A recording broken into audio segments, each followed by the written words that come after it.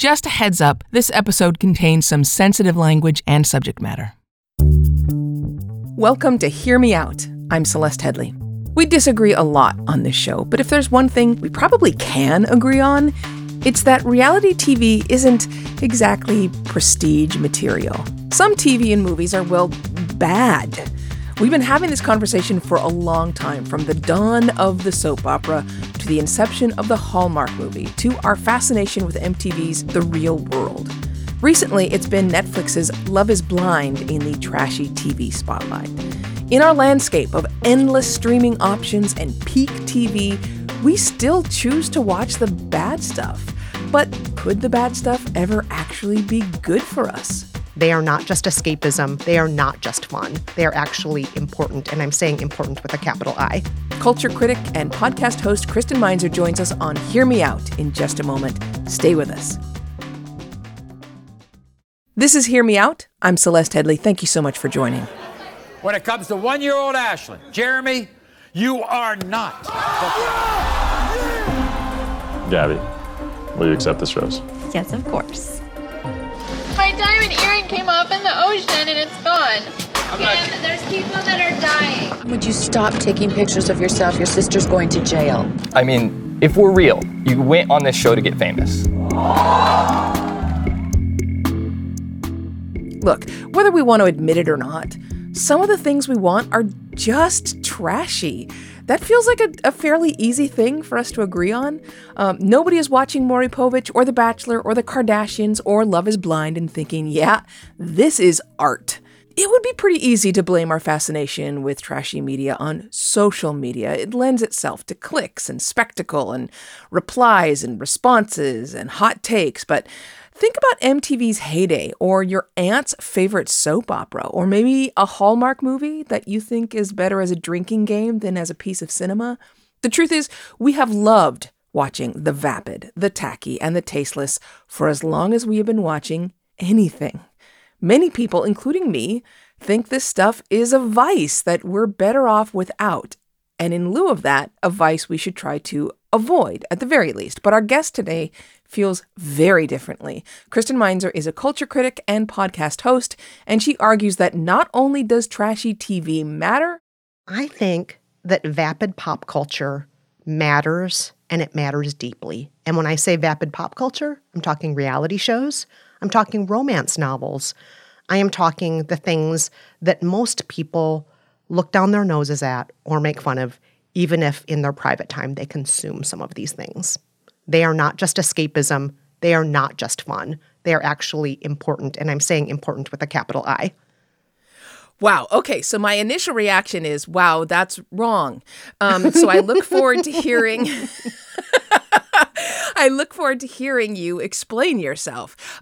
So can we start with, I guess, standards? When you say vapid pop culture, I assume you're talking about things like Real Housewives, right? Or F-Boy Island, for example, Married at First Sight. I'm talking about things like that. I'm also, in terms of, broader things you watch on the screen, made-for-TV holiday movies, which some people may say are all exactly the same plot, especially on networks like Hallmark and Lifetime. I'm also talking about Amish romance novels. I'm talking about Christmas mystery romances. I'm talking about things that really get ridiculed. And, of course, daytime soap operas, though there are not that many of those left. How bad can it be for you to still think it's important with a capital I? In other words, are there different levels of quality when it comes to some of these shows, right? Do you say, okay, Real Housewives is important, but a talk show in the style of Maury Povich is not? Like, are there levels? I think there are a few different ways that all of these different kinds of media and genre speak to what I'm talking about when I say important with a capital I, from the Maury Poviches all the way to the Christmas mystery romance novels. So can I just walk through a few of these with you and why? Yeah, would you? Because I would love to know what makes them valuable. Okay.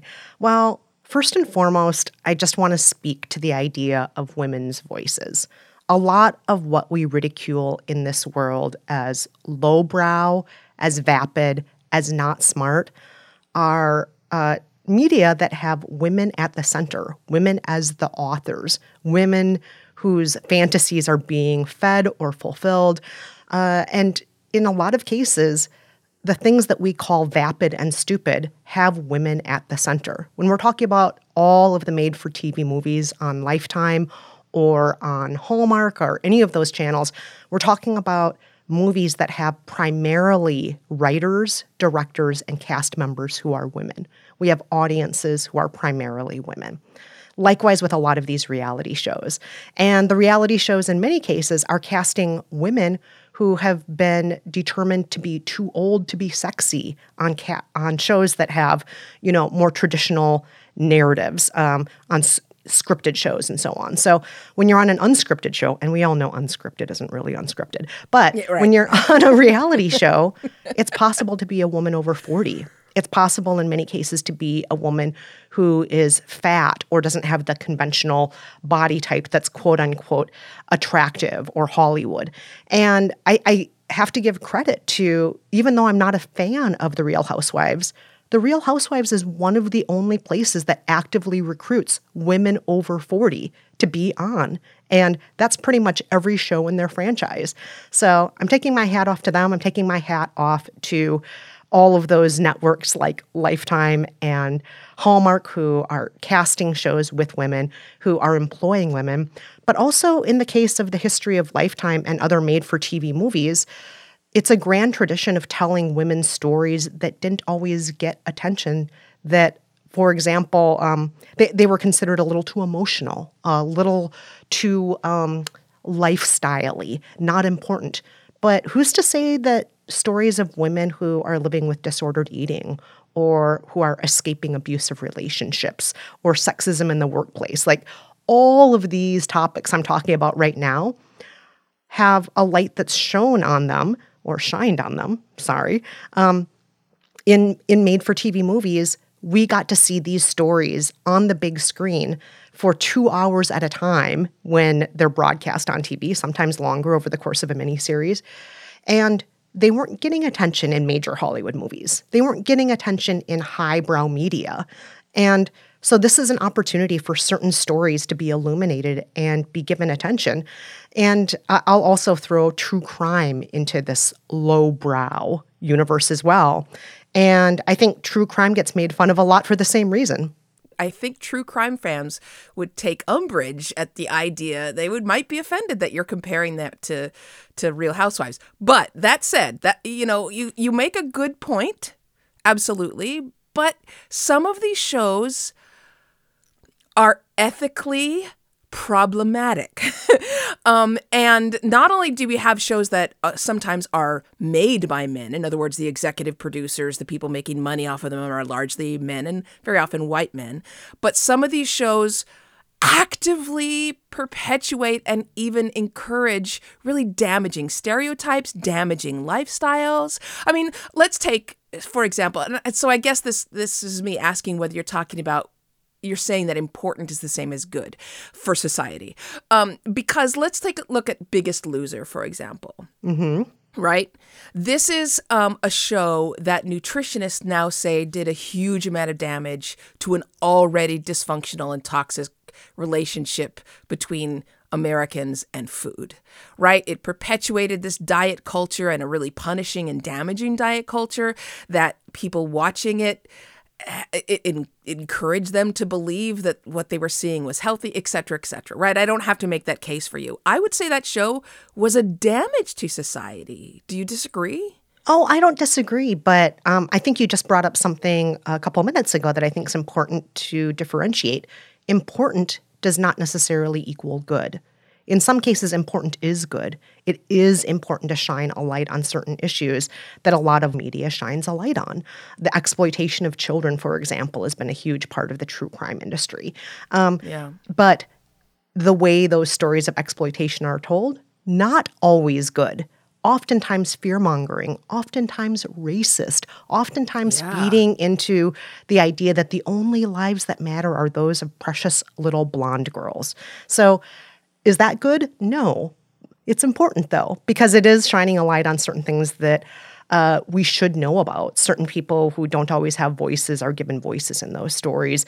And, and that is good. And so I would say, important and good, not always the same thing. Sometimes there's a blurry line there. And as far as The Biggest Loser, to go back to that, yes, we all know diet culture is terrible, Celeste. You and I both know for a fact it is absolutely terrible. I'm living it. Yeah. Yes, and we swim in it. And it's impossible to escape. We live in a world with fat phobia, with industrialized food, with a lot of problems that all kind of cannibalize each other and profit off of each other. It's terrible.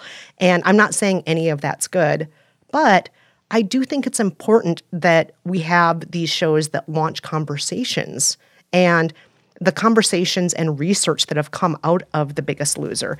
There are volumes of research that have been done by real legitimate scientists about how diets affect metabolism and so on because of the participants on these shows. We're going to take a quick break, but when we come back, I'll continue my conversation with Kristen Meinzer, and we'll ask, of all the things we could watch, why this? This is Hear Me Out. Stay with us. And we're back. This is Hear Me Out. I'm Celeste Headley. Thank you so much for spending time with us. There is limited time in a day, as we all know. So I asked Kristen Meinzer to explain why anyone would want to spend that time watching bad TV. Sometimes it's fun to turn our brains off. And I think that we should give ourselves permission to do that from time to time. Not everything has to be nutritious. Not everything has to be productive. You should know this as the author of Do Nothing. And sometimes things just are pleasurable and delicious, like s'mores or, crackers or the cheese I just ate for lunch. Not everything has to be nutritious all the time. And also, I would say that maybe, Celeste, it's a little classist to presume that everything should be nutritious all the time. Not everything has to be the Metropolitan Opera. Not everything has to be the Smithsonian all the time. And in some cases, there's an educational or access divide there, or, frankly, an interest divide. Not everybody enjoys reading Shakespeare in their spare time. And that's totally okay. Maybe they don't enjoy reading Shakespeare in their spare time because they were not brought up reading Shakespeare. Maybe because culture evolves and it's okay to instead listen to really, really mediocre rap music instead that you're finding on YouTube. That's fine too. Okay, so number one, it sounds like you're calling me bougie, which is, you're skirting the line here of civil dialogue because you nearly insulted me. I'm just going to say you're classier than I am, okay? I'm just being forthright about this, and I know this about you. You are a classier person than I am. You actually are a trained opera singer, okay? You're from a long line of esteemed high-class people. I am not. Right. The black side of my family has degrees going back to, just after the Civil War. Look, I come by it honest. I'm not going to argue, but it is a borderline insult here. Okay. But, again, if you look around at some of the issues that really plague society, right? The things in terms of not understanding one another and in terms of being able to curate our lives, what we watch, what we read, what we listen to, so that we only watch things that perpetuate the beliefs we already have, that strengthen even sometimes the biases and stereotypes that we already have. And then you take that into Washington, and it becomes a kind of polarization which really hurts everybody. So, you go to something like The Bachelor, which has been very, very long a majority white show that perpetuates stereotypes about marriage, love, and especially women. And then we go to DC. How do you disconnect all those people watching The Bachelor from the complete misunderstanding about women's rights, women's independence, in terms of marriage rights that should include everybody in society and the LGBTQ plus community? How do you disconnect those two things? Because I can't. I don't think that we should disconnect them. I do think it's important to look at the ways that all of these are connected. And sometimes the trashiest content that we are looking at is actually examining these issues. I mean, lest we forget, how did we first find out about Donald Trump grabbing women by the pussy? From a really trashy celebrity gossip show. He was caught on a hot mic doing that. And even shows like Real Housewives at this point are examining race and privilege in America. And these are real tough conversations that are happening on these shows with women who seemingly are very out of touch, but are seeing the consequences of being out of touch in real time as their audiences push back on them, because we now live in a mediated age between audience and screen talent where they're talking back and forth to each other. And so these consequences are happening in real time. You can act as out of touch as you want to on The Bachelor, and then you can get fired from your job hosting The Bachelor because of that. And these are real things that have happened. Let's take a different point in this argument, because I'm not quite convinced, if you can't tell yet. And that is the quality argument, right? Like, we should be encouraging people to be their best selves. We should be rewarding great art, great writing, great cinematography. We should be rewarding that and holding it up, right? We should be encouraging people to appreciate beautiful things. I'm just going to say, Celeste, beauty is in the eye of the beholder. And a lot of things that get dismissed in one era get embraced in the next as the highest, as the best, as the pinnacle of culture. You just were talking about how badly some of these were made. Yes, some of them are. But let me give you an example here. The Beatles, when they first launched, were just considered a group for teeny bopper girls. And they were kind of like the Justin Bieber of their day. People dismissed them, look at them with their shaggy hair, they're a flash in the pan. And now we look back on them as one of the greatest, if not the greatest, pop quartets of all time, right? So it's easy to dismiss content that is designed by or for women and girls. And that is just one instance of it. They were thought of as just vapid and silly, but now we all admire them, or at least I do, and so do a lot of pop culture critics. So I would say they've held their own over the course of time. And I think that they're just one example. This has happened many, many, many times with literature, with art, with musicians, that something that is dismissed in one era can be seen for the greatness that it is later on. And oftentimes, it's stuff that's designed for women. Okay, that, in the best of circumstances, like you're using the Beatles as an example, which means you're going for the ideal example. You know as well as I do, there are plenty of these trashy TV shows and reality TV shows that will not be seen as good in a later era. I mean, no, that's not happening. For I mentioned Biggest Loser. What's the one that had Honey Boo Boo on it, or some of these TV shows?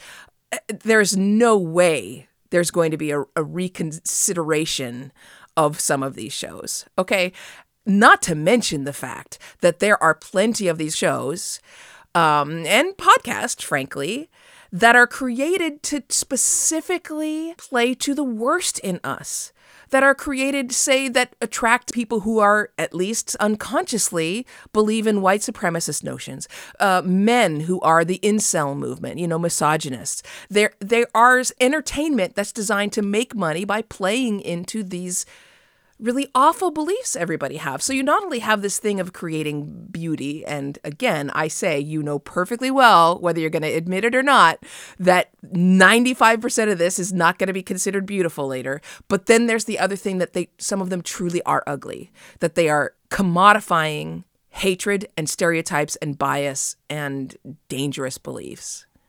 Absolutely. Some of the stuff that I love most in the world does that. Like, I will confess, in another era, I couldn't turn away from watching 19 Kids and Counting, back when it was 14 Kids and Counting, the Duggars. I watched it, but there is something to keep in mind, Celeste, that audiences are much smarter than I think a lot of people realize. Was I watching it because I wanted them to proselytize to me about the Christian patriarchy movement, because I wanted to be like them? Or was I watching them more because it was so different to me? It was like visiting a zoo. It was fascinating. It was giving me insight into something that actually was and is a major political movement in America, the Christian patriarchy movement. And this show was a way to get a little glimpse of what that was. And so for me, it wasn't a way for me to be converted into that way of thinking. And I am guessing most people who watch Sister Wives are not watching that show because they also want to be part of a Mormon patriarchy movement and be a sister wife themselves. I am guessing most people are not watching Honey Boo Boo because they want to enroll all their daughters and nieces and nephews in the pageant scene. I don't think that most of us are watching these shows thinking, I want to be converted to that way of thinking. Do you think everybody is as sophisticated and well-educated about this as you are? Do you really think that the majority of the audience is making the kind of nuanced distinctions that you are? Or are some of them seeing that as confirming what they already believe? I think there is a mix, but I mean, these shows I just mentioned here are all TLC, and the TLC network, I'm not sure if you know the shorthand, but a lot of the viewers refer to it as the Leering Channel, not the Learning Channel. And so the fact that, within popular culture, a lot of people call it the Leering Channel makes me think that the majority of people watching are not watching because they want their beliefs confirmed. I'm sure some of them are. I'm sure there are people who watch 19 Kids and Counting and think, I want 19 kids. And then I want each of my 19 kids to have 19 kids. And I like the idea of being a stay-at-home mom. And I like the idea of my husband being in charge of the finances. I'm sure there are a very small number of viewers who that appeals to them. And there's something really wholesome about watching a family, make do, trying to provide for that many people. And there's something about that I'm sure some people really enjoy just on its own terms. But I also think a lot of people are watching because they're thinking, oh, goodness. Oh gosh, what is this all about? Is watching this kind of content, as Kristen says, wholesome? We'll unpack that after this quick break. This is Hear Me Out. Stay with us.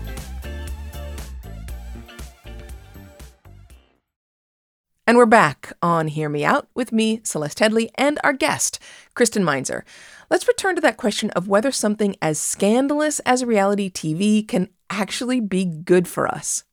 I think that it's unfair to somehow put the onus on reality TV as if there's more corruption there than any other seat of power in America or seat of entertainment. Because scratch the surface of the music industry, of the film industry, of politics, as I said, you're going to find corruption and problematic people in all of these places where power, fame, and money meet. They will be there in all of these places. It's not something that reality TV or, trashy made-for-TV movies, it's not that they have that market cornered in any way. It's everywhere. There's also the danger involved and the number of people who've been injured, sometimes quite seriously on some of these reality shows, especially the ones where they're put through physical, really strenuous tasks or dangerous tasks. You're okay with that people are doing that just so they can be on TV? Oh, there's one of those shows in particular I just love, Celeste. You should check it out. It's called Naked and Afraid. And please don't tell me that they're strangers actually naked and afraid. are dropped into a remote location to fend for themselves for 20 days, naked and afraid. They're literally naked. Yes, they're literally naked and they're afraid. And of course they're afraid. Do you know what the prize is that they get for completing? Oh, God. Is it a Tootsie Pop? It is glory. They get glory. So they get jack squat. They get the sense of accomplishment for having stayed alive during those days, naked and afraid. And some of them, to get back to your point, some of them have been injured very, very badly. Some of them have injuries that last for years. I'm talking, infections, illnesses, things that are still in their body years after being on the show. And I would say, is anybody being forced to do that? I don't think anyone's being forced to be on Naked and Afraid. Nobody has come to my door and held me at gunpoint and said, you have to be on Naked and Afraid. I don't have to be on it. So if people are choosing to be on it. Kristen Meinzer says. All right. So in the spirit, I'm not sure you have fully convinced me, but I have to say you have good arguments. But in the spirit of a civil debate, tell me an argument from the other side that you find valid. Okay. So I think that, to go back to the Real Housewives, I think that it is sad to see a show where most of the storylines, if there are any storylines at all, I've had a hard time watching that show. My attempts have been mostly unsuccessful. Where most of the storylines are, I am drunk, I am yelling at you, you're yelling at me, I'm whispering behind your back, we have way too much stuff and we don't know what to do with it. And by stuff, I mean like expensive shoes, cars, clothes, etc., living in mansions. We have all this money, we have no manners, and we have no kindness. And the whole point of the show is for us to be drunk and be mean to each other. And that makes me sad because I don't know women who are like that. And there are probably people in the world who watch that show and say, oh, that's the way women are. I'm sure there are probably a few people out there who watch the show and it's confirmation bias for them. Like, oh, women are the worst, drama, backstabbers. They all compete with each other. They're not to be trusted. And it's like, that's not true. You and I know that, Celeste. You and I love women. Women are great. Like, that's... They are. You're great. Yeah. So I do think that in my ideal world, that would not be the storyline that has to be pushed. But people I know who watch the show religiously and who love it say that if I gave it a chance, I would see that it's comic gold. And a lot of what they're doing is poking fun at certain stereotypes of how women interact with each other, that they are essentially playing up the whole dynasty idea, but taking it to 11. And I'll be real with you. Back when I was a little kid, my Nana and I would watch Dynasty together and cheer when, Alexis and Crystal would pull each other's hair. We totally enjoyed that when I was a little kid.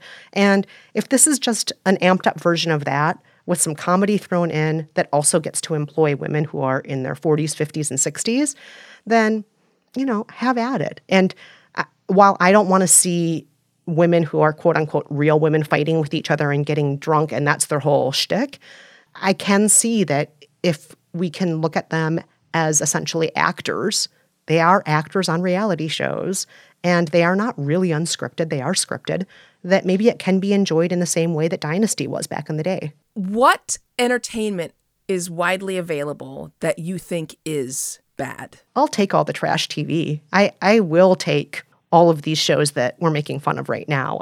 I'll take those. And I also would just add one other thing that for, I want to make this clear here, Celeste, I'm not calling you bougie when I say this, but I'm just saying in comparison to your family, my family, my Nana didn't graduate from school. My mom did graduate from high school, but that's it. And a lot of what we would do for entertainment is watch network TV, but also read the tabloids. A lot of how I learned how to read was the National Enquirer and reading the celebrity gossip, reading the Royals news, watching these shows that a lot of people would think were trashy, and having conversations about the ABC Monday Night Movie about a battered woman, or watching the reality show where, this woman is trying to date this guy, or whatever it was. And I don't need all the media out there to target people who go to the New York Ballet. It's fine for some of the media just to speak to those of us who read the National Enquirer. That's fine.